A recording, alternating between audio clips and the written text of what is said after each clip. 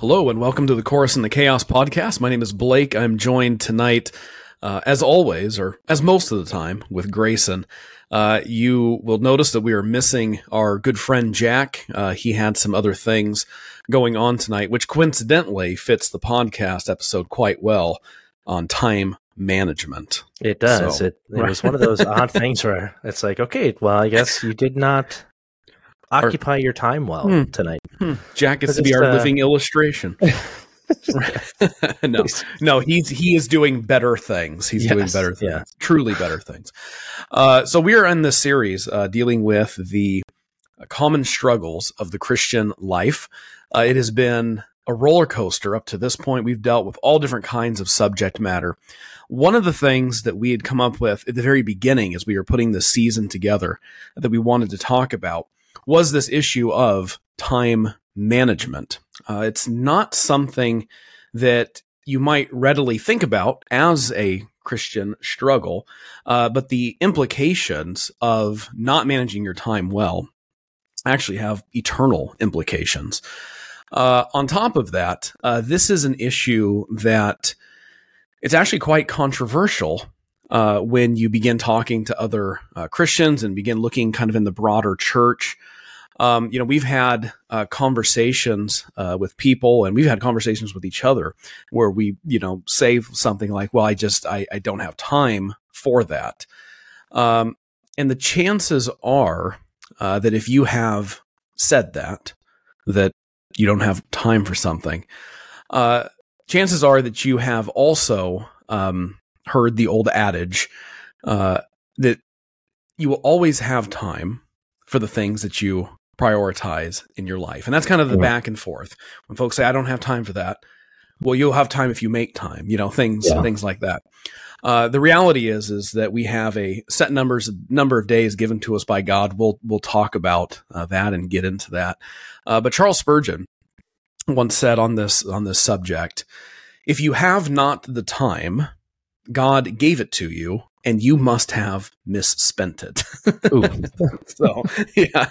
And all Grace and I were, ouch. Yeah, Grace and I were laughing about that beforehand. It's like, wow, Spurgeon just must have been in a mood that day or something. He had somebody come to him for counsel, and they're like, I don't have the time for that. He goes, right. Maybe you not. have the time. You just misspent it. Yeah. The problem in life is that not necessarily that we don't have time for something. The true problem is, or the reality of it, I guess you could say, is that time is limited and we choose what we spend our time on. And so what we're really kind of getting at is what are the things that we should be spending our time on. We're going to talk about some practical application. We're going to talk about time itself. So if you are a person who's listening to the podcast and you are pressed for time, there are several concepts that we're going to be covering surrounding this issue. But in the end, this is an area of Christian living that you will need discernment as you think through it and as you live it out practically in your life. So that being said, Grayson, do you have anything you wanted to add to that? Yeah, I think that's a key point in what we're trying to illustrate with this whole podcast today. Most people are looking for clear-cut, I want a Bible verse that says everything about what I have to do in life. Mm-hmm. And this is one of those areas that can often be seen just kind of as a nebulous zone, if you will, where there's not going to be a Bible verse or an explicit command from Scripture that deals with what we would call time management today. God doesn't give us 10 different ways you can manage your time better, even though you might desire that. Right. Instead, what we find is that there's concepts, there's principles, there's pertinent verses that might apply to this situation. And so what we have to do is simply think through it. Like you said, the operative word is discernment. So what we have to do is look through this in the whole of life, and then often we actually have to adapt as we simply navigate through the various scenarios that we find in life. We would say as pastors, especially Blake and I, that this is more than enough for us, especially if we look at it in terms of what biblical commands we do have, but also what principles we can glean from Scripture about how we better use our time. We would say this is enough that we can live a life that actually reflects how we live to the best of our ability in the days that God has given us. Right. So the application of those things might be a little bit different from person to person. Right. But the principles behind every one of them should be something that all of us should be able to say yes and amen to, right? Sure. Yeah, and it'll look different. It may look different for, a single mother. It may look different for a pastor. It may look different for a single, individual, no kids, not weighed down by the cares of the world, as Paul says. Yeah. But again, but what's building behind it, the principles that are being laid down, as Grayson said, are things that everyone in every position of life should be able to agree with. Yeah. Every Christian, anyway. The bottom line is, if we look at it and say, if we're going to be wise Christians, we want to be good stewards of the time God's given us. Right. As you mentioned right in the beginning, we only have a set number of days. So what we want to do with those days is live to the maximum glory we can bring God in them. So with that, what we need to start with is just simply developing a theology of time, right? So off the cuff, if you had to give a quick theology of time, how would you start there? How would I start it? Yeah, if you were, let's say you get somebody in your counseling office and they're asking questions about time management, and yet they come into the office and they're like, I just feel like I'm always running out of time. It's a curse. Right. It's, right. I never have the amount of time I need. I think, and this may be controversial right off the bat, I think that, we've kind of bought the lie that you hear from the world a lot, that, time is an illusion. Time really is not an illusion. I mean, the Lord is the one who creates time, and he creates it with this set boundary and parameter. And the Bible always speaks of time as something that the Lord understands fully, and that, again, that he's set days. And we see that in creation, in the creation account. We have those suggestions of day and night, such was the morning of the first day and the evening of the first day. When you look at the fourth day, in Genesis 1, 14 through 19, it says, Then God said, Let there be light in the expanse of the heavens to separate the day from the night, and let them be signs and for seasons, and for days and years, and let them be for lights in the expanse of the heavens, to give light on the earth. And it was so. God made two great lights, the great light to govern the day, and the lesser light to govern the night. He made the stars also. God placed them in the expanse of the heavens to give light on the earth, and to govern the day and the night, and to separate the light from the darkness. And God saw that it was good, and there was evening and there was morning on the fourth day. So again, right there, you have that whole picture of the Lord in this concept of time marks it out by days, weeks, months, years, sun up, sun down. Yeah. All seasons. those things. Right. Seasons, all that. Look at the various different things in summer, fall, winter, spring. Every last one of these are different demarcations that God has given us. I would even arguably say as a gift from him, that we might mark out the seasons. But think of it. This is off the cuff here, but we literally just had snow the other day, and so we're rapidly getting into the winter season here in Wisconsin. And my mind immediately goes back to Scripture, back to Isaiah. Though your sins made you as scarlet, you are now made as white as snow. Right. There's a simple blessing in the reality of even just the change of the seasons, where you can look at the reality of what Christ has accomplished and give thanks for it. Martin Luther, he gave another wonderful quote where he talked about springtime. It's one of my favorite quotes from Luther, where he said, every budding, I'm paraphrasing it here, but basically every leaf in springtime is a testimony to the resurrection. Right. So you think of the long season of what we typically think of as death. Come springtime, there's life, there's budding, blossoming flowers and everything else. And then you look at that on the grander scale. So I think of, I wrote it down here as another verse here, but Psalm 104, verses 19 through 20, it says, He made the moon for the seasons. The sun knows the place of its setting. You appoint darkness, and it becomes night, in which all of the beasts of the forest prowl about.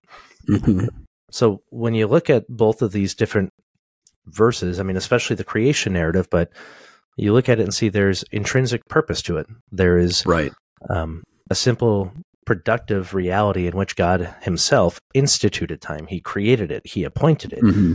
It's not this random chaotic thing that the world might ascribe to our culture or creation, rather, or that it's an illusion, if you will. It's actually appointed. It's not even the product of the fall. It's actually given by God to mankind. Right. Yeah. Yeah. No, and that's a good point too. I mean, this is something that's, pre-fall, so that's going to be a key factor. I'm trying to remember the reference, but there's also a passage that says that, the seasons will come and go and the seasons won't pass away, until the Lord returns. And so like you even have this, steadiness in the seasons, and that it's a reminder of God's, promise of his upholding hand, until, the next big events take place, which is why I don't know, this might be a wrong application. I don't get worked up about global warming and things like that, the eternal winters and the eternal scorching and things like that. It's because like scripture says, the seasons will continue, No, and so like you're not being a good steward of creation. Yeah, right, exactly. I mean, I'm not like, I'm not burning tires in my backyard, but you don't throw used car batteries into the ocean, right?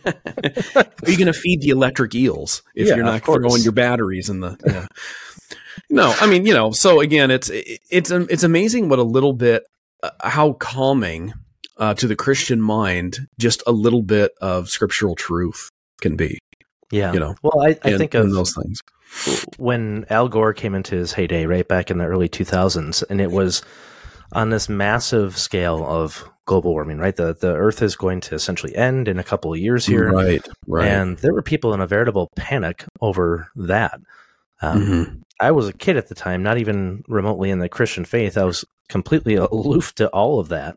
But I think back on that now as a Christian, and in my mind, I always ask the question, how many people were just simply going back to these short promises of Scripture and recognizing that, indeed, we need to be good stewards of creation. And whatever your position is on global warming, I don't particularly care, so don't send us an email here. But at the end of the day, my point is simple.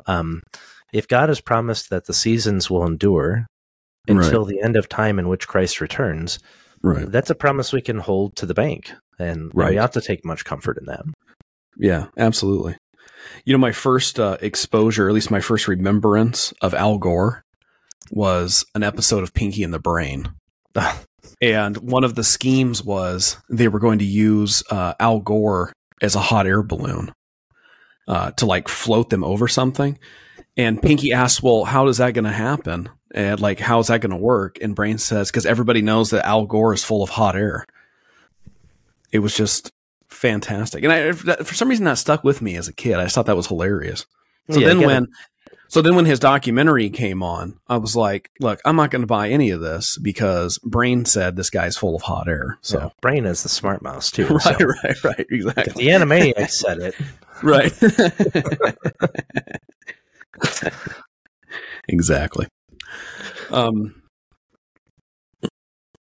got off there. We got off the rails here. So when we look at all that, particularly in the creation narrative, what we should be able to see though is that God did indeed create time. He appointed the seasons, and it is very, very good. That's a foundational theological statement we should all be able to affirm as Christians, is that time is created by God, and indeed it's actually good. If this were not even enough, you look at what Christ said in the New Testament. He picks up on the same thing when it comes to Mark 2:27. He talks about the Sabbath, and he's talking with the Pharisees at this point, but what he does, he's rebuking them, for one, because they had forgotten mercy, but for two, he just plainly looks at them and says that the Sabbath was created for man and not man for the Sabbath. Right. Well, what's he alluding back to there? But the entire creation narrative, and specifically the Sabbath day of rest. What you find there is this, again, a principle that's being elucidated or made clear by him, in which he's looking at these men who are hypocrites and being able to say, look, time essentially especially this day of rest, was given for mankind. I am Lord over the Sabbath, therefore I have the intrinsic right to do as I please and heal a man on that day. But the point he's making is simple. The Sabbath was given for mankind. Time itself was, again, a gift given for mankind, and especially that day of rest. So when we look at these principles as far as what's bound in creation throughout the Psalms, all throughout the Old Testament, and especially even in the New Testament affirmed by Christ, what we want to be able to do is simply draw back a series of truths that Scripture just simply attributes about the reality of time.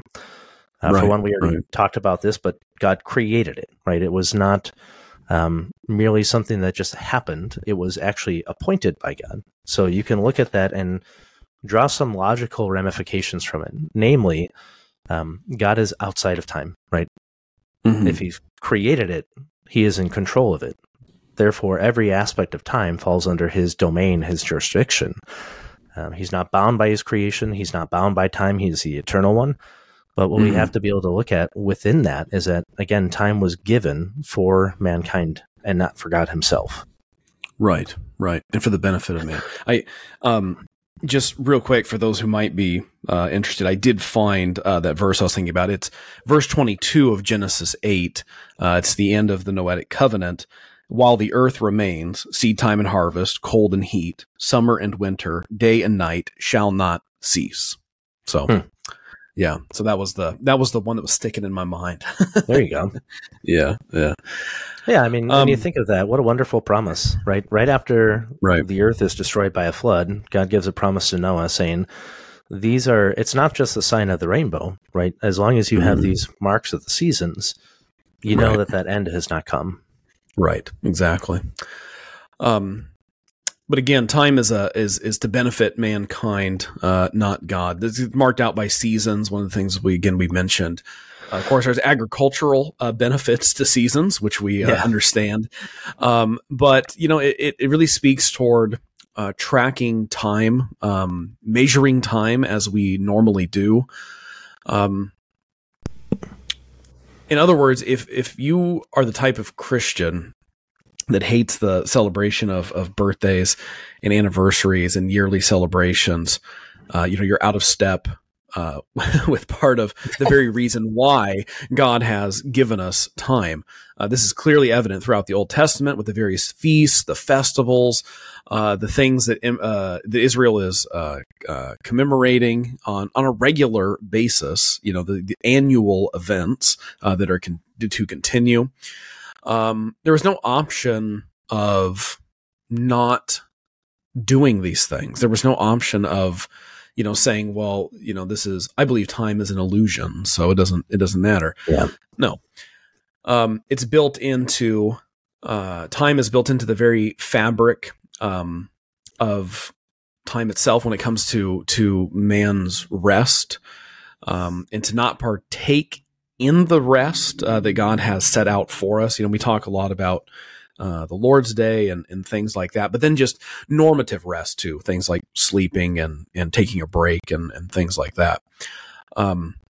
To not partake in those things is to diminish God's creative wonder in time. Likewise, to fail in understanding the principle is to fail in applying mercy where mercy is actually due.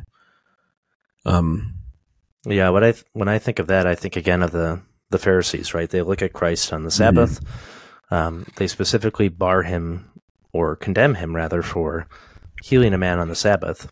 Right, for showing mercy. Yeah. Yeah, and they neglected to see the whole point of God's giving of them rest was an act of mercy for them. When you think about your own frailty, your finitude, everything that makes you who you are as a human being, your body literally cannot function without rest. You have to sleep every single day, or you'll just die at a certain point. Right. Yeah, and the things that, and again, those who refuse to rest, there's a whole,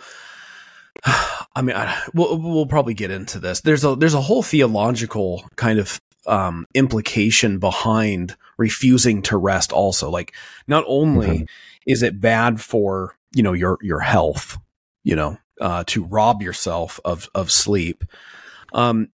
It's strange how many Christians will say, like, I don't have time to rest. I don't have time to, sleep. I don't have time to take a break, things like that. It's this weird, this weird attempt to play,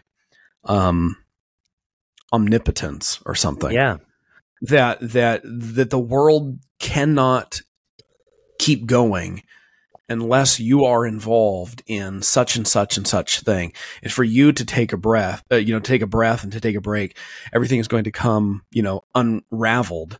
I think it was John Piper, who said that sleep is a daily reminder that we're not God.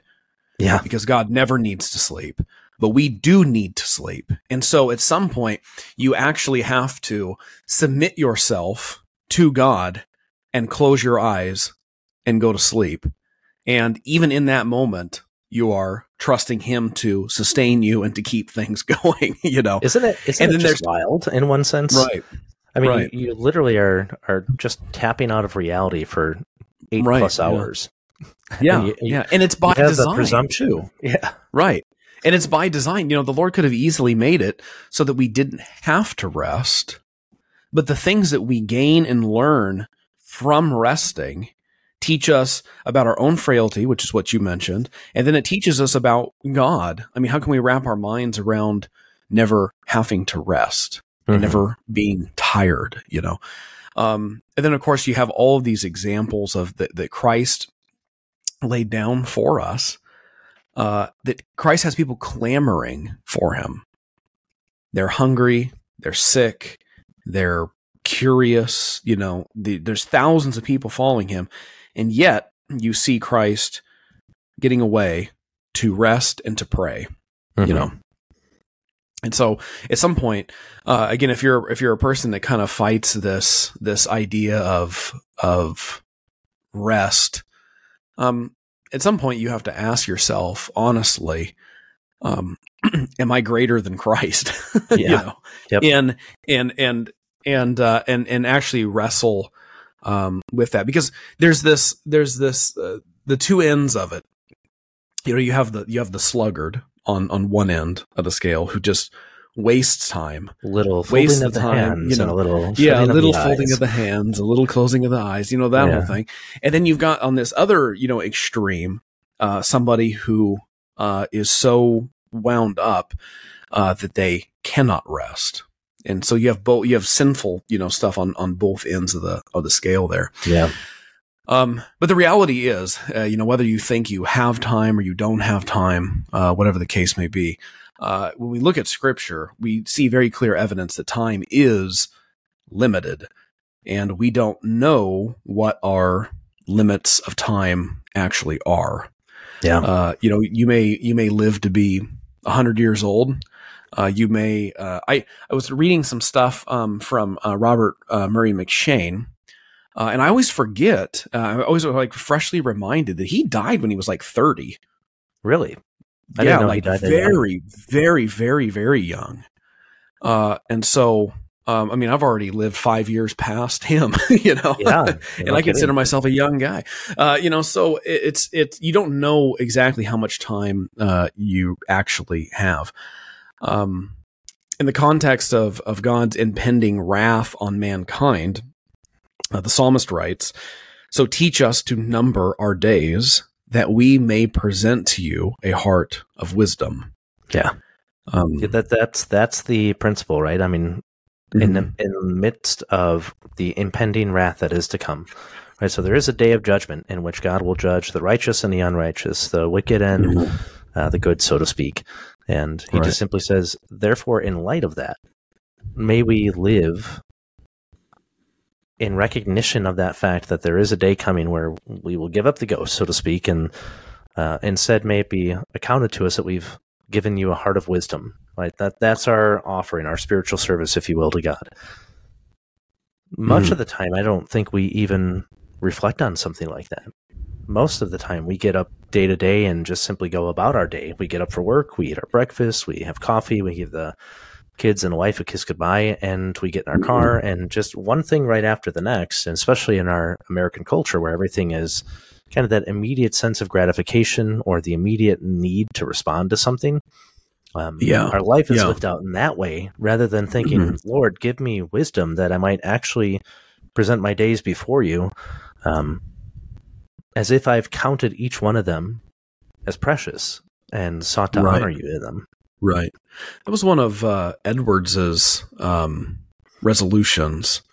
I'm trying to remember exactly how he phrased it, but it was essentially to examine each day at the end of the day and determine if it was lived rightly, for Christ as a whole. Like if it was a day, like if it was time well spent, and man, I have to confess for myself, it's like, am I always thinking along those lines? No. I wish I was laying down in bed just thinking, did I make good use of my day? Right.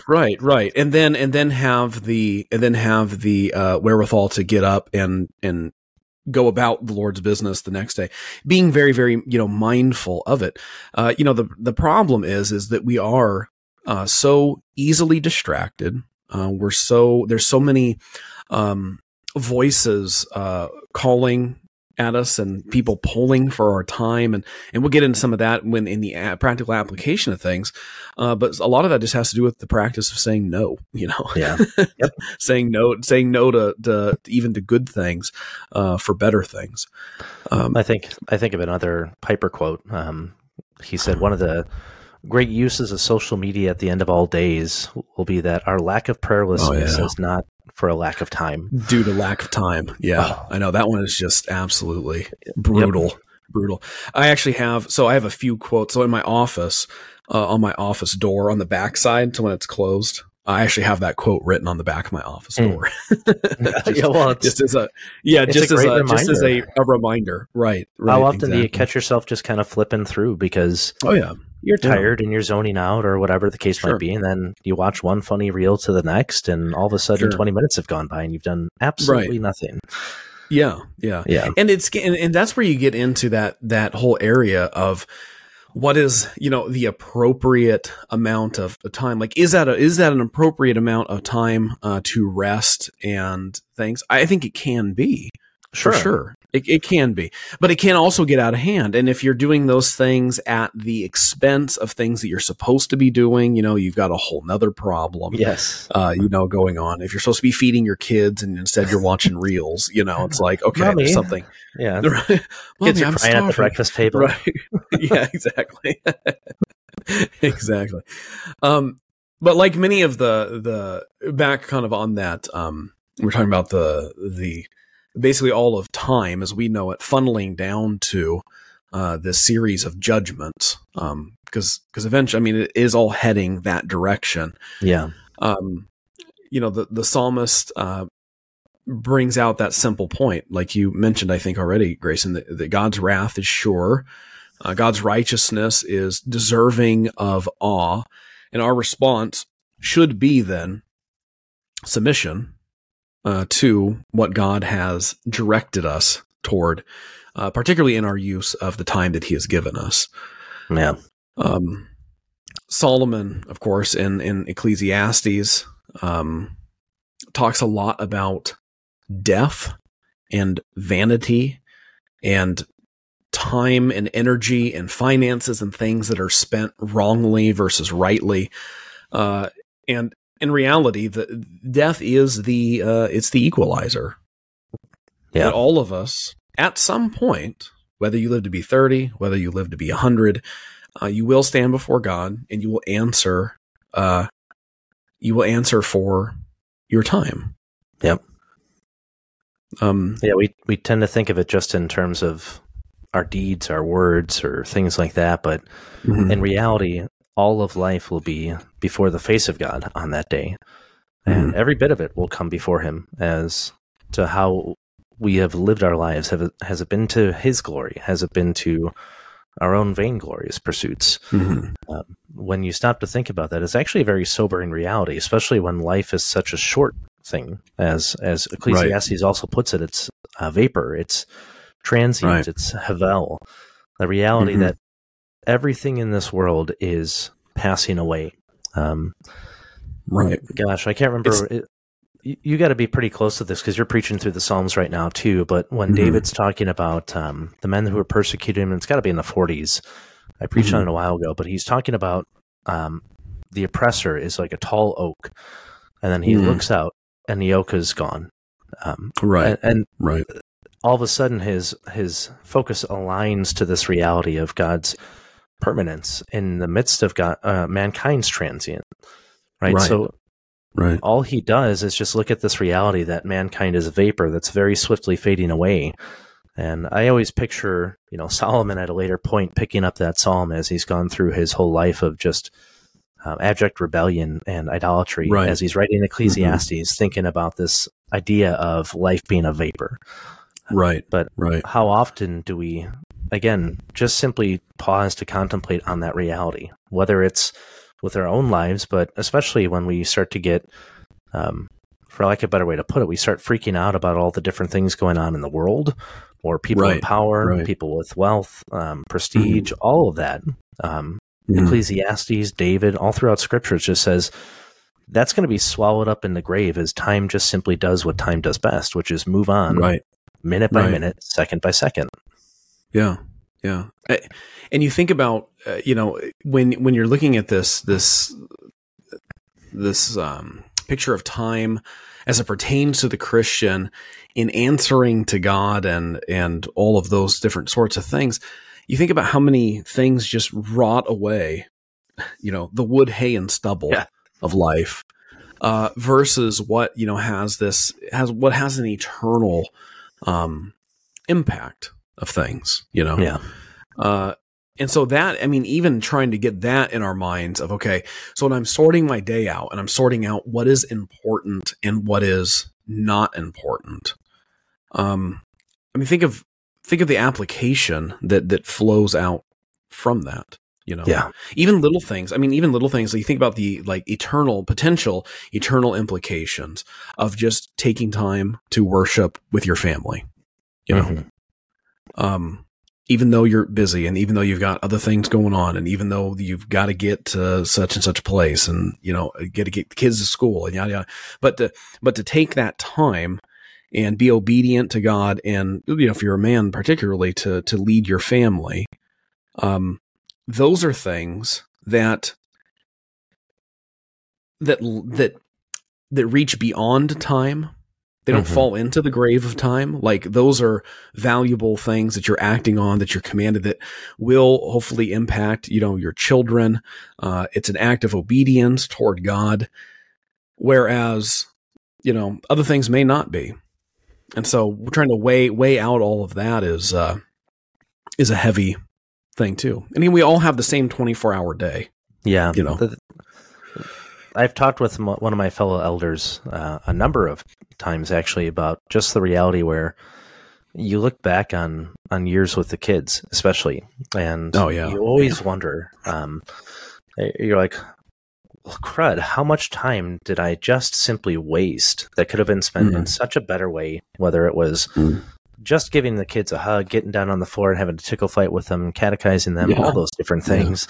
And I can't remember who he had referenced is Archibald Alexander or somebody like that. But he had recently just bought a book about this guy. At the end of it was writing a series of letters to all the people within his church, the older saints. And he was hinting at this idea of how many people will look back on their life with regret over the time that was poorly spent. And he's like, even if you could get back in a time machine and you had all the knowledge that you have today, you would not necessarily go back and do any better because you live in the present and you still don't do that with the knowledge you have today. So it was oddly convicting and encouraging at the same time. Right. Where, you have to look at it in a sense of saying, okay, maybe I have screwed up and I've squandered some time that God has given me.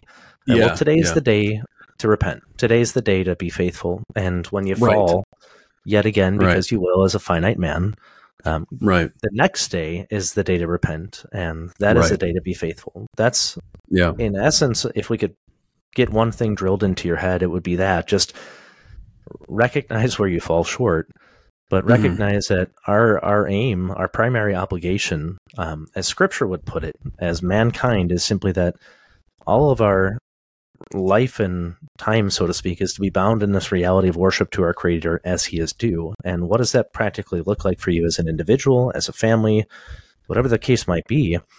What we're trying to say is for you to first and foremost be able to make the most of your time. For one, you have to have genuine faith, but for two, as a Christian, you have to live the days out with wisdom. And there's only one real way to do that, and that's to simply live by reference to God and His commandments in the Word. Right.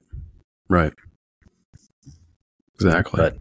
But part and parcel to that, though, is the reality we just don't know what each day holds, right? Right.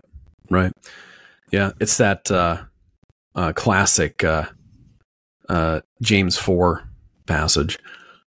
Come now, you who say, today or tomorrow we will go to such and such a city, spend a year there and engage in business and make a profit. Yet you do not know what your life will be like tomorrow. You are just a vapor that appears for a little while and then vanishes away. Instead, you ought to say, if the Lord wills, we will live and also do this or that. But as it is, you boast in your arrogance. All such boasting is evil. Therefore, to the one who knows the right thing to do and does not do it, to him it is sin. Just a brutal passage in so many ways. Right. Well, and it's in calling it, so I've always thought it was particularly pointed to call that the whole assumption about tomorrow, that it's arrogance. That's arrogance. It's acting as if God owes you another day to do the things that you should be doing today, for example. We kind of get that with procrastination. But just assuming that God's going to give you, another day, and that you would operate your life in such a way that it does not involve Him and His will and what He wants, but that you're just going to run out your time the way that you decide, right? Yeah. It's the fool. It's the fool who builds the barns, right? Yep. Going to do this, going to store it up for many years. They're going to be good to go. Retirement is around the corner. Now, fool, tonight your soul will be required of you. Yeah. And nobody ever thinks that about themselves, usually. No. I guess I won't say nobody. I mean, there are some people. I mean, obviously, if you're, terminal or things like that, then you're thinking along those lines. But nobody really wakes up thinking, today's the day that I'm going to die. No, I mean, check the calendars in your relative's home. How many of them have today's the day of my death written on them? At some point, none of them. Instead, you'll find dentist appointment, or you'll find dance recital next week, whatever the case might be with their schedule. Which is worse than death. Yeah, I mean, truthfully. My cousin's graduation, Lord, take me beforehand. But please. If you think about that, that's, oh man. So I'm already beyond the dance recital thing. James says that's wicked boasting. It's evil, the dance recital. No, but I mean, think about that with respect to a calendar, right? We chart out our lives for a full year, even half the time. At least some people do. I'm not that productive, I'll be honest there. But I've at least got things scheduled out for the next several weeks. And in my calendar, there's never a little LW next to it for Lord willing. The reality is I have intents and plans to go do those things, and yet, according to James 4, that's wicked boasting. Right. But again, I think again the crux of it is that in your planning, that even being mindful of if the Lord wills it, and I think the mindfulness of if the Lord wills it really comes out and proves itself when the plan dissolves. Yes. Right. And how you react to the plan dissolving, the vacation getting canceled, some disaster coming along that prevents you from doing something you're going to do, running late because of things that were out of your hand, the car wouldn't start or whatever. Like how you respond to that indicates how much you're living in a if the Lord wills it mindset. Yeah. There should be a presumption behind everything that is not that arrogant presumption, that boastfulness or that pride, but that presumption that at any point God has the free reign and right to spoil any which one of my plans that he desires to. And that's where I would say that the mindset for really my comes good into and it. For his glory. Yes. Yes and amen, right? Yeah, right. I remember when we were first doing that, we started doing that with our kids, where I would leave the home and I'd say, I'll see you when I get home, Lord willing.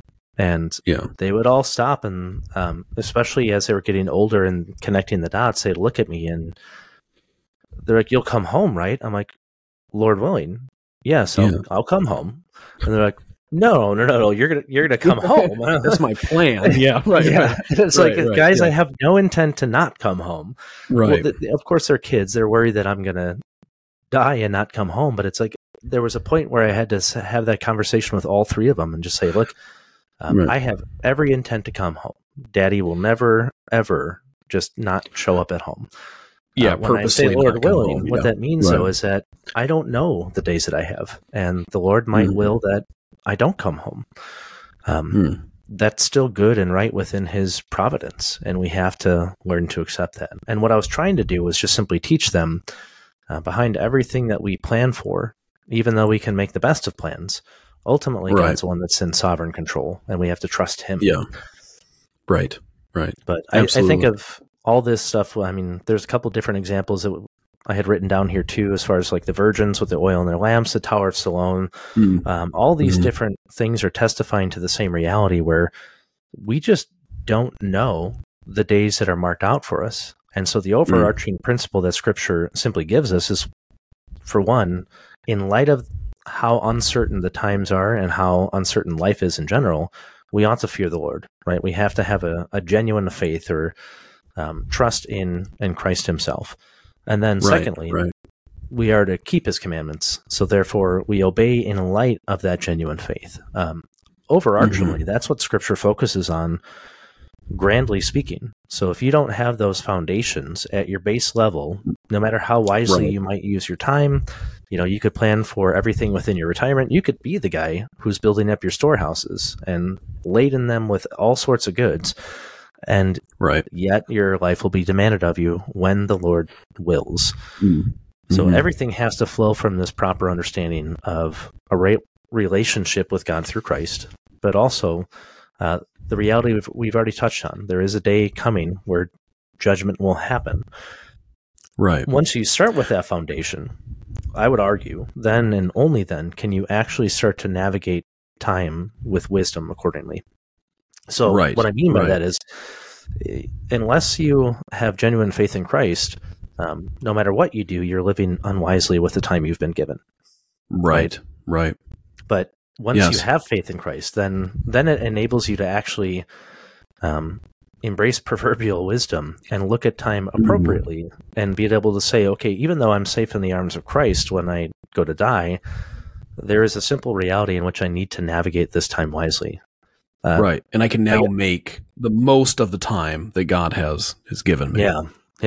So Tozer, A.W. Tozer, put a quote here, and this is another one that's good, but he's talking about this reality as a Christian. Arguably you can apply it to a non-Christian too, because this is just a reality of time. But think of this in light of having a genuine profession of faith in Christ, right? You believe the gospel, you love the gospel, you cherish it, and yet you're struggling with how you best manage your time. Well, Tozer says this. He says, time is a resource that is non-renewable and non-transferable. You cannot store it up, slow it up, or hold it up, divide it up, or give it up. You can't hoard it up or save it for a rainy day. When it's lost, it is unrecoverable. When you kill time, remember that it has no resurrection. Wild. That's just when you kill time, remember it has no resurrection. Yep. So of all the different things you've heard about redeeming the time, right? That's think of that behind that reality. Right. Redeeming the time is not that I can make up for lost time, but that essentially with whatever time I have left, I therefore use it wisely. Yeah. And it's amazing, like, because in Scripture, as you read through it, all of the association, like, with time and life is always about the brevity of life. Yes.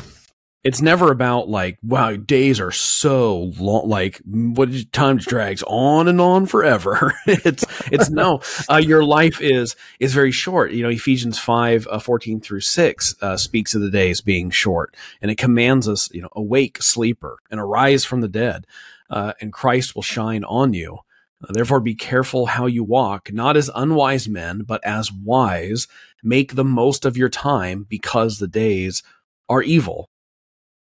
So we've been given this, you know, this block, and we are to use it wisely and trusting the Lord with the brevity, the relative brevity of life.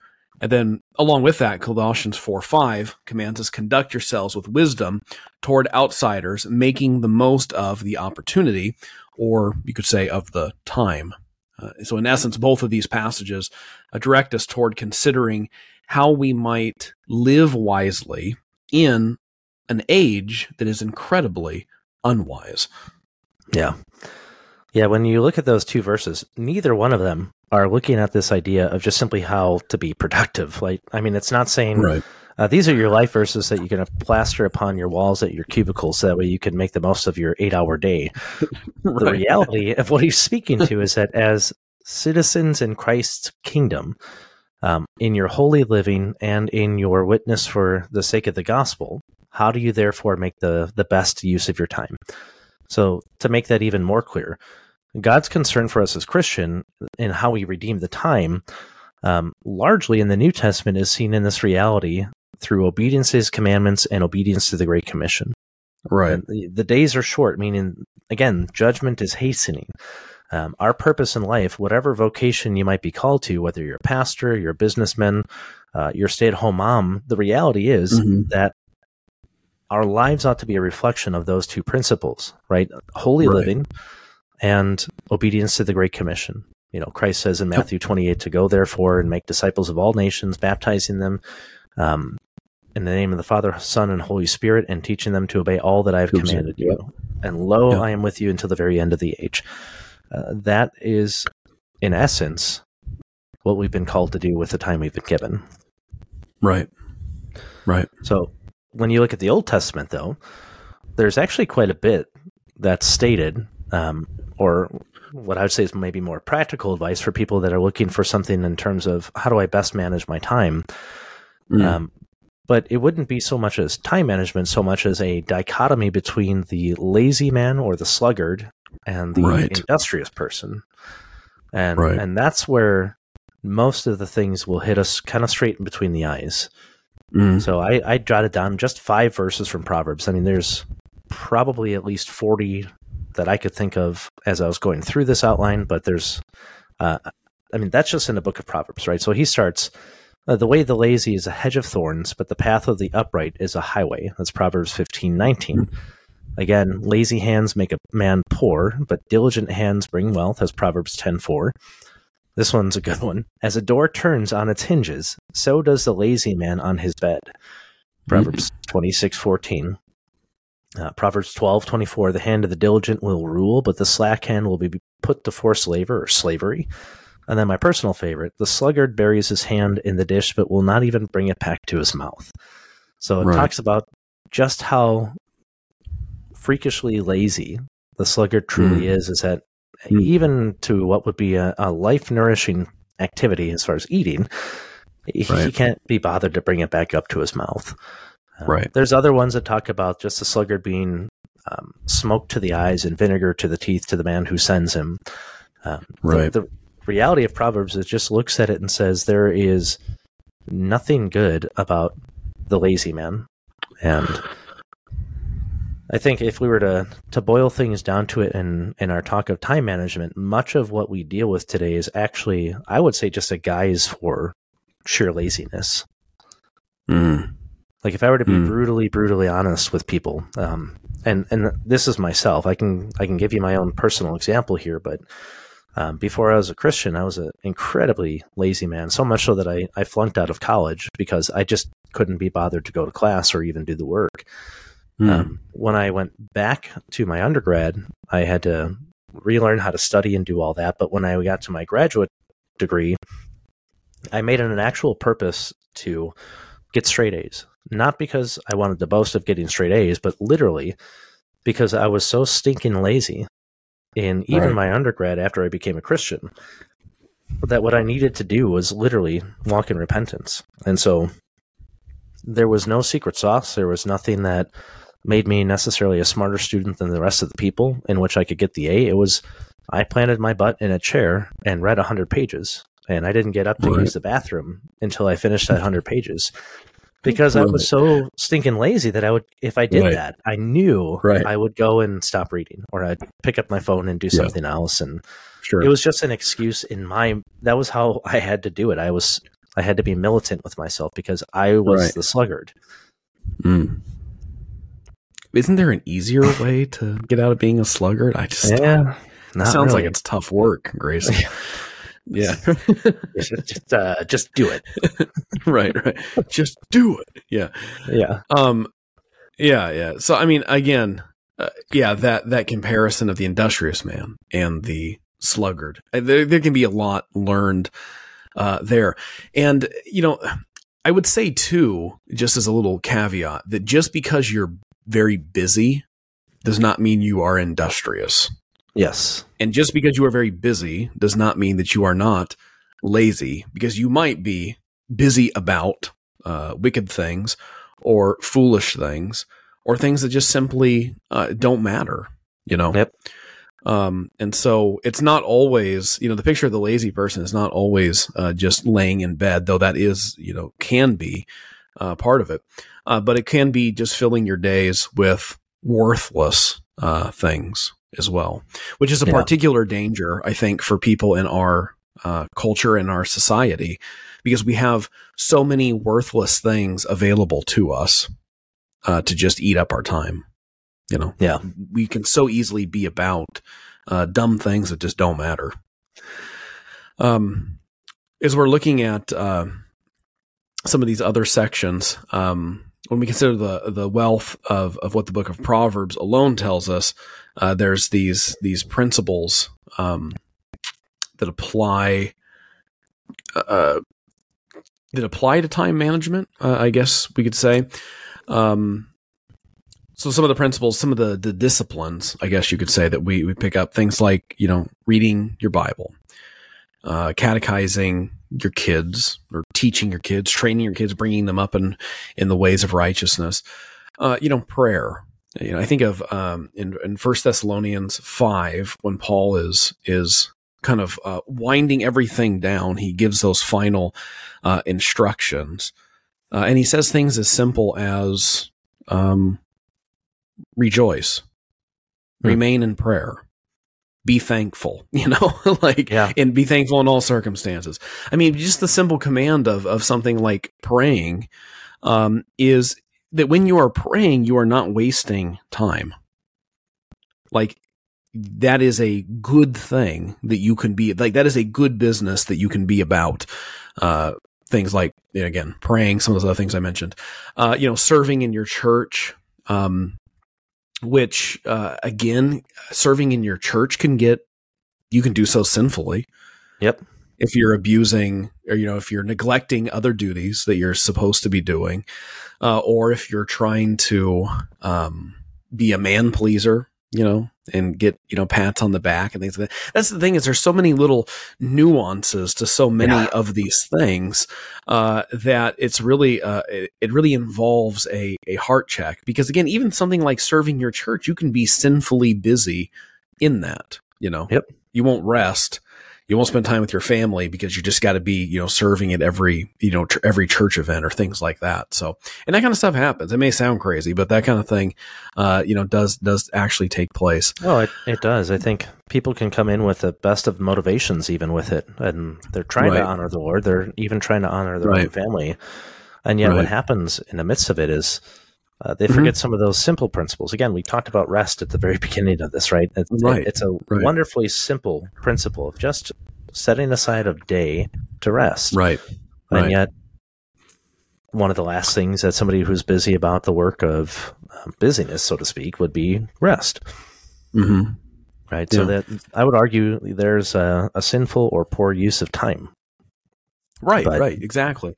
Yeah. And all of this stuff, like the things that are clearly commanded, okay, the spiritual disciplines and things that are laid out, evangelism, again, bringing up your children, praying, like these things that are so very clear and they're repeated several places in scripture and all that. If you're looking at those things and you're saying, I just don't have time to do that. The problem is, and I can say this very confidently, is not that you don't have time. You are just not prioritizing. You're prioritizing other things over the things that you have been commanded to do, and maybe even good things. You may even be prioritizing good things over the best things. Yeah. Perhaps you truly don't have time for that in the case of, again, you're not prioritizing things the way that you should. This concept of foregoing good things for the best things or the necessary things. If we're not doing that, if we're putting good things over the best things, we're distracted, I would say. Yeah. Right. Well, think of it even in light of Hebrews 12, right? The author of Hebrews talks about this reality. We are, and what we typically glom onto that with is forsaking the sin and fixing our eyes on Christ. But he also talks about this reality of every weight which entangles us, right? Yep, and it doesn't even necessarily mean that it's a sinful thing. It could be a really good thing. It could be a thing that you enjoy. But what it does is take you away from running that race and fixing your eyes upon Christ. So, therefore, in light of that, if it's a distraction or a hindrance, he just says, ditch it, get rid of it. It's not worth it. Right. I mean, and these are things like that we weigh ourselves down with, extra. It's not always necessary to take up the extra assignments at work. Mm-hmm. It's not always necessary for you to be, involved in the PTA. It's not always necessary for you to be the assistant coach of the basketball team or whatever the case. I mean, there could be 1,000 applications that way. Those are good things, but if they are supplanting things that you are supposed to be doing, for example, I mean, this is an easy one. I don't have time to go to church because I have to do this other thing that's not an act of mercy or it's not an act of providence, things that we've talked about before. If you want to hear about church attendance, you can listen back in season 1. We covered it quite thoroughly. Yes, but again, it's good things and best things. And so you have to ask, okay, what are the good things? If I find myself so pressed for time that I can't do the things I'm commanded to do, what are the weights that are entangling me that I need to cast off? Yeah. Yep. And we've been there. I mean, at least I can speak for myself. I've certainly been there. There have been a number of things that I took on, even during seminary time, where we got a young budding family. I'm trying to take care of them. I'm working full time. I'm doing seminary full time. And there's like 5 or 6 different ministries that I'm involved in at the church. And I started doing actually this with Jack when we were starting up the blog and all that. And one time I was sitting down with one of our pastors for counsel, and I was like, when I get home, I'm tired. I just want to relax a little bit. And he looked at me and listed off all the different things that I was doing, and he's like, okay, so let me just ask you, how much of it did you choose to do? Mm-hmm. And it hit me like a ton of bricks, because I'm like, oh, all of it. Right, every last bit of that. And he's like, so you've got an option here. Either you suck it up and you come home and stop tuning out with your family. Yeah. Right. Or you still suck it up, but you get rid of some things that you don't need to do. Right. And it was actually a weight off my back, because again, there was some pride, I think, and some sinful pride there, where I had to take a step back and say, okay, I don't need to be doing every last one of these different things. There are surely other people who can serve, and probably better than I can, with how much I'm spreading myself thin. But of course, my wife was very, very pleased about that too, because then, right, yeah, it's like, I'm fulfilling a basic obligation as a husband to just see her in presence. Yeah, in presence. Yeah, exactly. And what you mentioned too, Grayson, is that sometimes there's that assessment that you have to look at and say, maybe this is an issue of sin and pride. And that can be in overscheduling, which is some of the things we talked about, of course, but it can also be in laziness. And there are so many, and we've talked about this off camera before, because we're both very interested in, biblical counseling and things like that. And that so many things, issues of life have been, attributed some psychological impairment that is outside of yourself, that I'm lazy because of this thing, and this thing. But the problem is that the Bible does not speak, like, particularly of laziness, does not speak of laziness as a psychological disease. Okay? No. You won't find it in Scripture, even though you might find it in the DSM 5 or 6 or whatever they're on now. Exactly. It's not this issue of brain function. It's laziness is it's a deliberate choice or a lack of choices that you face and that you act on. And again, laziness, there's nowhere in the Bible that laziness that they speak of laziness highly. But rather it is something that is not seen in a good light. So if you are a lazy man or a woman, what it truly boils down to is that the problem is our problem. It's half-heartedness. It's that we tend toward being lazy creatures who, again, arrogantly presume that God has given us more time than he actually has given us. And it goes back to that Tozer quote that the killing of time, it is not resurrected. It can't be regained. It can't be purchased back. And so we fool ourselves with procrastination in particular. We talk about, time management and things like that, making excuses. Like, I'm neurodivergent. That's the new one, right? Yeah, right. Or whatever. Or whatever the in vogue psychological framework might be to move my sinfulness, and remove it from me, and to make it not my issue. Yeah, I was talking about this with my wife actually today, where there's a new TikTok trend where basically. If you didn't know it, at least 3/4 of the population is now on the spectrum for autism, based on TikTok science. So, So this is when I say that all tongue in cheek. Okay, I know there are people that are on the spectrum who legitimately have autism. I have a really good friend who is autistic, but what I look at and I find almost obscene is how many people in our culture will leap to all sorts of different issues and call it a psychological malady or a physiological issue instead of just owning up to the fact that they just don't want to do something. Right. In my mind, I'm like, I can at least respect you a little bit if you'll own it. What is a strange cultural phenomenon, particularly amongst teenagers I've seen, is that back in the day, when I say back in the day, I mean like when I was a teenager, these kind, like, what, I don't know, how would you phrase this? Impairments, I guess. You could say impairments. Impairments were not something that you flaunted.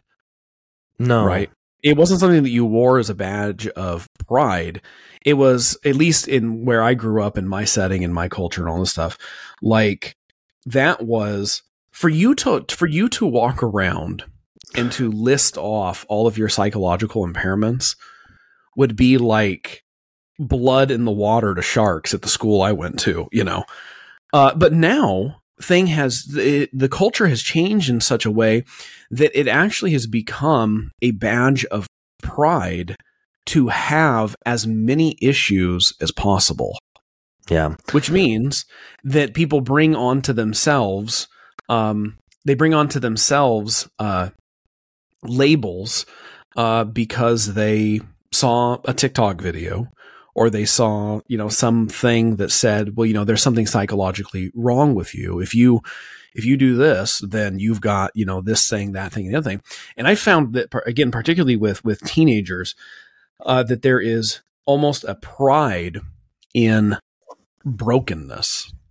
It's a contest of who's got the most issues, and the most issues that need to be catered to.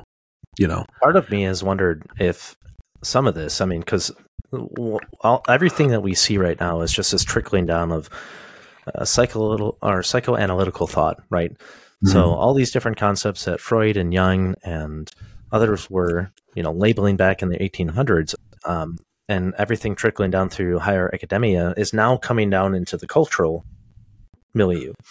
And so what's been the big thing over the last several years, but something like intersectionality. And so part of my question is, and this is literally me just being a guy who's thinking through it in one sense right now, but I wonder how much of everything we see right now is built off of this same idea of victimhood, where I've got these intersections of oppression, and therefore nobody can say anything edgewise to me. And I'm not saying everybody who says these things are doing that, but what I am saying is I think it's far too common and far too prevalent to where I can actually treat it with validity on the whole and say, I don't think this is anything different than just a different expression of the same thing we've been seeing for the past 10 years, just in more nefarious, sexually deviant ways before. Oh, yeah, yeah.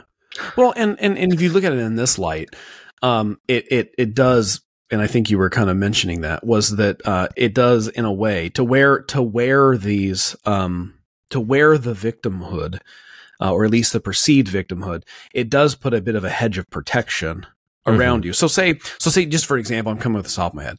Say I'm a man that is prone to laziness and spiritual depression. Okay, two things that the Bible deals with clearly and pointedly. Okay, and gives solutions to both spiritual depression and laziness. All right, but if I take those two things and then I assign to them this outside psychological kind of labeling to it, now all of a sudden I've hedged myself of where Scripture can't really speak to it, and nobody else can really speak to it, unless of course they're telling me what I want to hear, Yeah, it's a hard word, but a good word. I mean, I want everybody to hear that carefully. We all have the tendency to do that, just simply because of the wickedness of our own hearts. So if anybody's out there thinking that we're attacking you as a result of everything that we just said in the past 5 to 10 minutes, just recognize that we are two guys who have battled our own laziness over a period of years and battled different subsetting sins. That the reality of what we're talking to is that there is, again, that contrast that Proverbs lays out very clearly between those who are slack of hand and those who are diligent. And that's what we have to reconcile with at the end of the day, is not modern psychoanalytical thought, not your best friend Susie's thought, but ultimately what the Word of God says. And we have to see there are natural blessings and natural cursings that stem as a result of our own actions. And as pastors especially, we're always trying to get people to see this reality as that God gives very clear boundaries within His Word about what we are to do in light of our faith in Him, and that if we disobey, there are certain negative consequences to that. That's just a reality of life in general. So when we get down to it at the end of the day with all this stuff, what we are trying to say in essence is that how we use our time will be taken into account by God. How we've navigated our life, what hobbies we've had, all those different things will be factored. And we will either use the talents that we have been given wisely, or we will squander them. That doesn't mean don't go out and enjoy a game of golf every once in a while. What it just simply means is, have we navigated what we ought to navigate? Have we prioritized what God says we ought to prioritize? Are we using the things that we enjoy even to say, or to the furtherance of the kingdom of God? So when we look at all of that, what we want to look at is say, in my life in the here and now, how am I living in such a way that I'm making an impact eternally, right? It matters not only in this life, but the next life to come. Right. So if you are the lazy man, if you are the lazy woman, how do you fix that, Blake? Well, we've got some practical ways written down here. For one, we need to realign our priorities with what God prioritizes. This is the foundational kind of territory. We have to say, what has God said, and how does that apply to my day?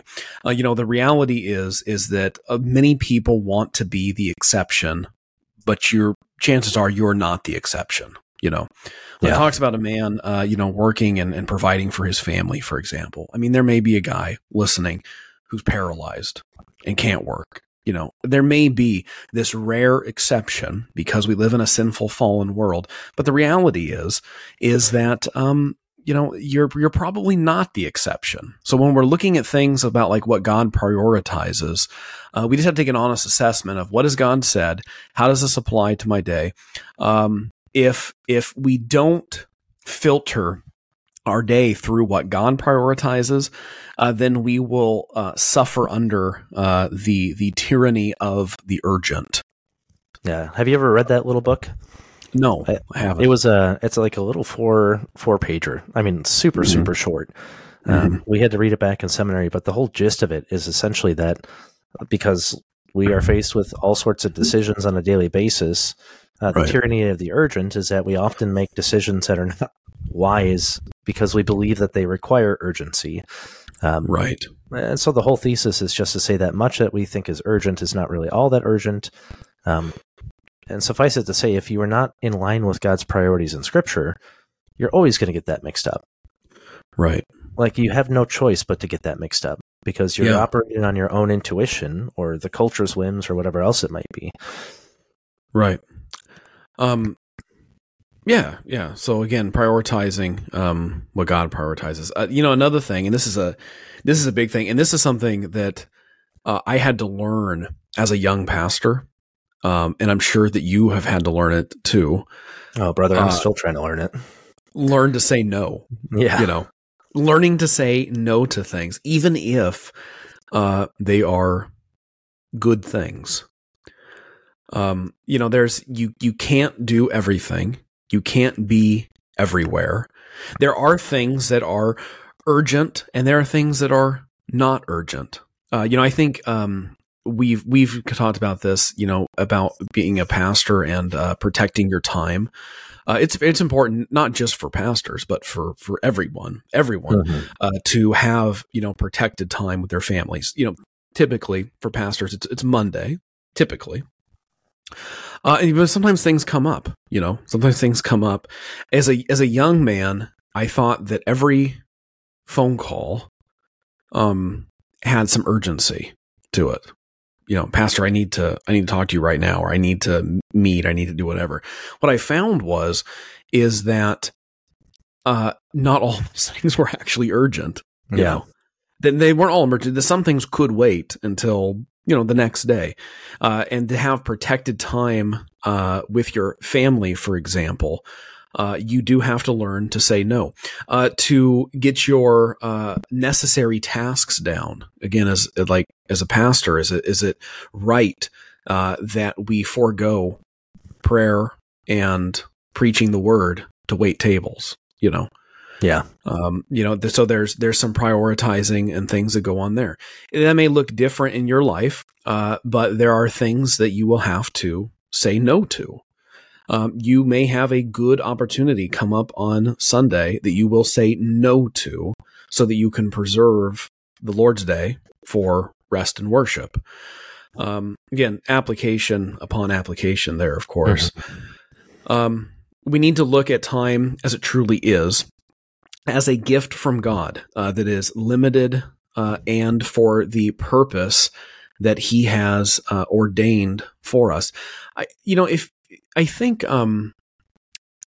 if we looked at it truly as a gift, we would treat our days differently. I think so. If your spouse gives you something that is particularly precious, you're going to treat it well, hopefully, and you'll care for it. You'll examine it, you'll do whatever it takes, obviously, to preserve that thing rightly, because it's precious to you and it was given to you by someone who loves you, right? And so again, this is something that God has gifted to us. And so we don't know the day that God will call us home. We don't know what tomorrow holds, those aspects of his secret will. But in the end, our time will be held to an account by God and by him alone. At the end of the day, you're not answering to anyone but God once your life is up. Yeah. So the question then is, are we living in such a way that we have ultimate reference that we will please him in that regard? Right. That's a hard question, but it's a question that we have to ask. Right. If God alone is the one that we will stand before and give an account for our days, will we hear the words, "Well done, my good and faithful servant," or will we be like the man who buried his talents in the ground and squandered what was given to us? Right. And maybe at this point, I think, and when we briefly mentioned this, maybe at this point you're listening to this and you're like, I am very discouraged because I have wasted so much of my life. I have not listened. I did not listen to John Piper, and I have wasted my life, and I have, done lots of things. Again, the joy is that the Lord's mercies are new every morning. Yes. Right? And just because, you've been a loaf yesterday or last week or the last 10, 20, 30 years, again, you can't go back and change those things. All you can do is move forward and do right by the time that God has given you left. So don't let that, don't be dragged down into despair, and let that despair then immobilize you for the future. Yeah. And recognize the reality that God considers your frame. Like, if we talked about the reality of just the transient nature of mankind, you better believe God himself understands that every bit of mankind is equally as transient as this world that's fading away, besides the soul which he has redeemed through Christ.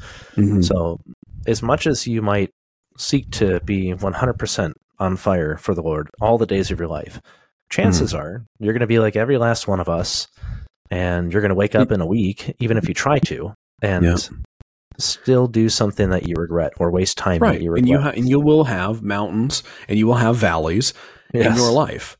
Again, and some of that is just that, I think getting into that practice of discipline of, again, the Edwards thing, assessing, was today a day that was well spent for eternity, or wasn't it? Yes. I mean, even just simply applying that question will change tomorrow, if we ask it. We must understand, back to kind of our application here, we must understand that the time we have been given has an intrinsic purpose, and it is to make much of the kingdom. And so it's not just the time that we've been given is not just a kind of dead mingle time, just mingle amongst yourselves, talk, things like that, that there is a kingdom purpose behind the time that we have been given.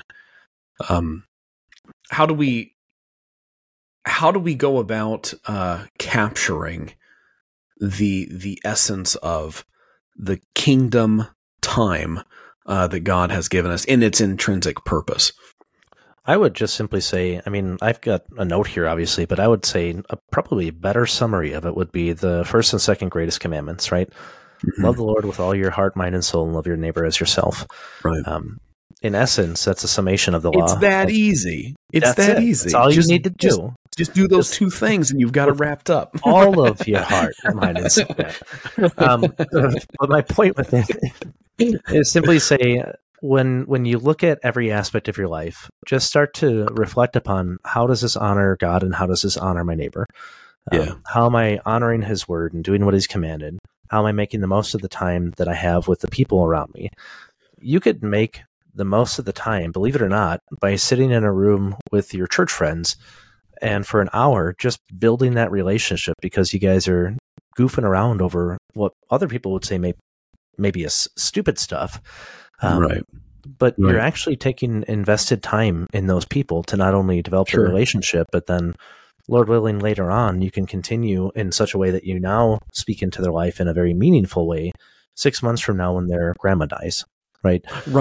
Yeah. There are so many intangible blend. Yeah. It's that. And in those relationships too, you're looking for that blend of socializing and fellowshipping.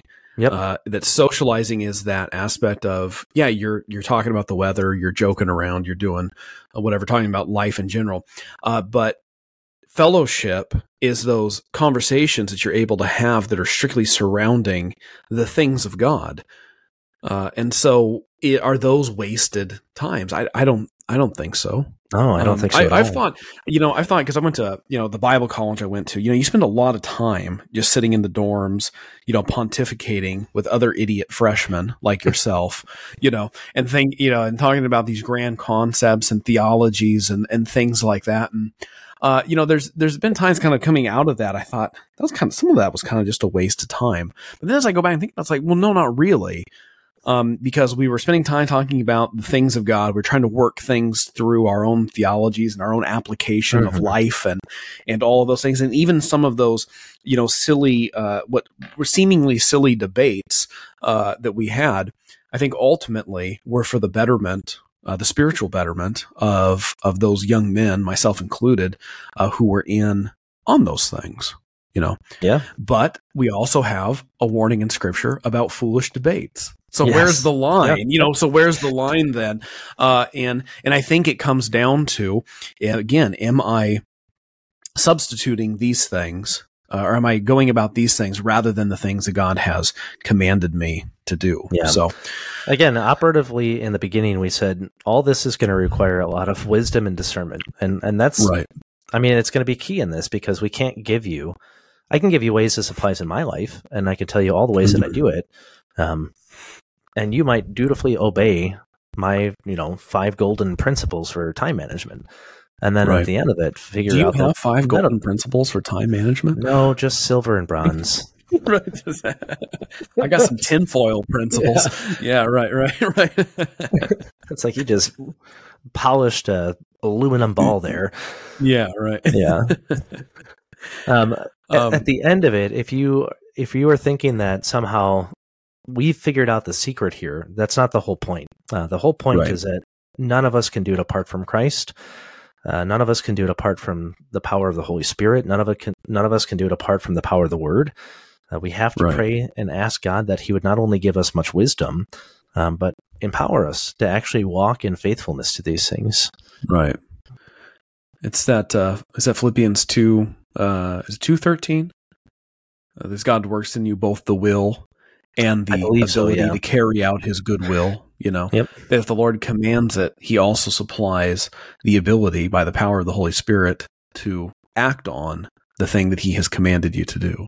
Yeah, which is one of the glorious parts of being a Christian. I mean, I just love that passage and that truth. Yeah.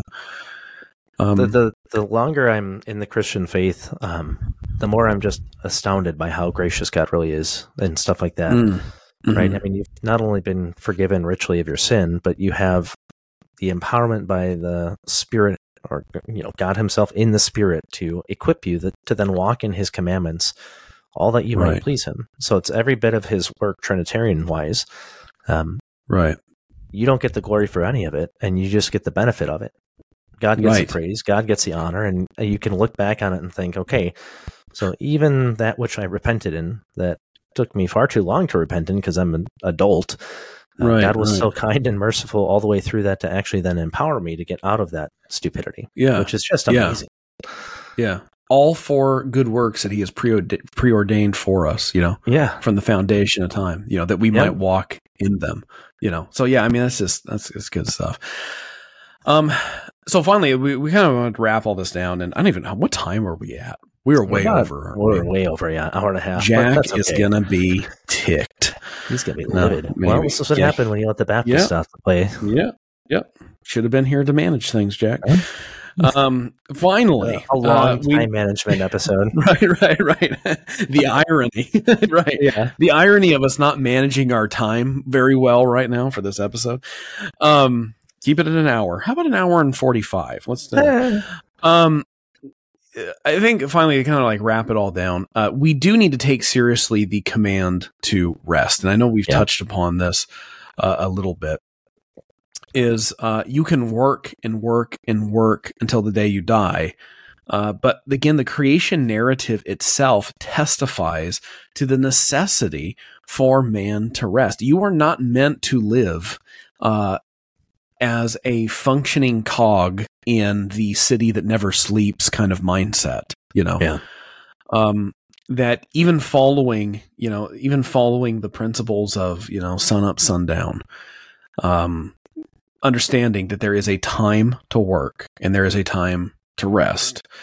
The creation, again, narrative itself testifies to those things. It's an integral part. Rest is, of course, of productivity. I've tried to do things exhausted.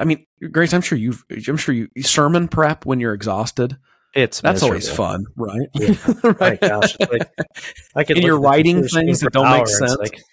Right. Yeah, I come back to something the next day. I'm like, well, that's 5 pages of garbage. So yeah, right. This makes no sense. Yeah. I was a heretic when I was sleeping. I don't know what's going on here. Yeah. So it's, again, rest is integral to productivity, and you actually honor the Lord when you come in to something well rested. Yeah. And that you're using, humanly as much as you can, that you are using your you have all of your faculties about you to be able to be in that moment and be present. So again, that's giving your wife and children, your best. That's going to sleep at a reasonable hour on Saturday night so that when you wake up for the Lord's Day, you're not falling asleep in the pew. Yeah. But you've got, some energy and things to fight the flesh, which to sit in the church, is a fight against the flesh in and of itself, But again, it's despite how you might be tempted to think that it is a waste of time, rest in and of itself is a good and necessary thing within its proper limitations. Yeah. Right. Yeah, just as God has given us time, He's given us rest. Both are wonderful gifts from Him. And if we squander one or the other, or we make too much of one or the other, inevitably we're going to be out of sync. I think it's Japan that has this massive, massive issue with people literally falling asleep in the streets because they have worked themselves to the point of exhaustion. People have fallen from like 3rd-story windows and stuff like that there, but they also have a incredibly high suicide rate. So there are just realities intrinsic to our bodies that tell us you need rest. There's this reality that physical rest brings a component of recognition that we're just finite creatures. Right. Like we talked about this earlier in the podcast, but we need rest. We don't know the day that the Lord will call us home, but ultimately we're waiting for that day when we get final, complete rest. And at the same time, we live in this odd tension where, as Christians, we have rest in Christ now, right? There's that true Sabbath rest that Hebrews talks about. But none of that means that we neglect the actual principle of actual rest. Right. So it might seem like a counterintuitive thing to you. Try getting a good night's sleep before you're pumping out your next 10-page paper or whatever you got to do here. You'll find you can actually be a heck of a lot more productive by simply acknowledging your finiteness. And perhaps maybe you need better time management skills that plug back to, working on that paper a little earlier. But the reality that we're just simply saying is that with all of this, these are just foundational principles we need to come back to when it comes to the topic as a whole. Right. I'd like, I'd like to just kind of in closing. So I'd like to recommend two resources kind of on this subject. And I just off the top of my head, I might be mixing up the authors. One is Crazy Lazy, and I believe it's by Tim Challies. It's either Tim Challies or Kevin DeYoung. Yeah, I think that one's Challies. Yeah, so that's Challies. So Crazy Lazy, and again, it is just a encouragement toward those who tend toward laziness. So maybe that's you. It is a mercifully short book, which is also the tagline of the second recommendation that I have, which is Kevin DeYoung, Crazy Busy. And then Crazy Busy's tagline is a mercifully short book on busyness, because who has the time to read a long book? Yeah. And so that book kind of deals with this issue of, again, prioritizing the things that God has told us to prioritize. Some of the things that we've talked about tonight are in there, but it's very, very well written. Again, both of those works are very short. And are definitely worth a read if you tend toward one of those two areas. Yes. So, all right. I mean, that's all I've got. Grayson, do you have anything else? No, we just want to obviously thank you guys for listening to a little bit longer of a podcast on the topic of time management. We hope it's been helpful in some regards. Yeah. Again, we didn't eat up too much of your time. Yeah, and if so, you can always put it on double speed, I guess. Right. That's true. So really, all of this comes down to this. Listen to the podcast on double speed, and you will be heads above everyone else in your time management skills. Yeah, right. We put that at the end, so just to help. Right. This has been the Chorus in the Chaos. Thank you for listening. Lord bless you all, and we will see you on the next one.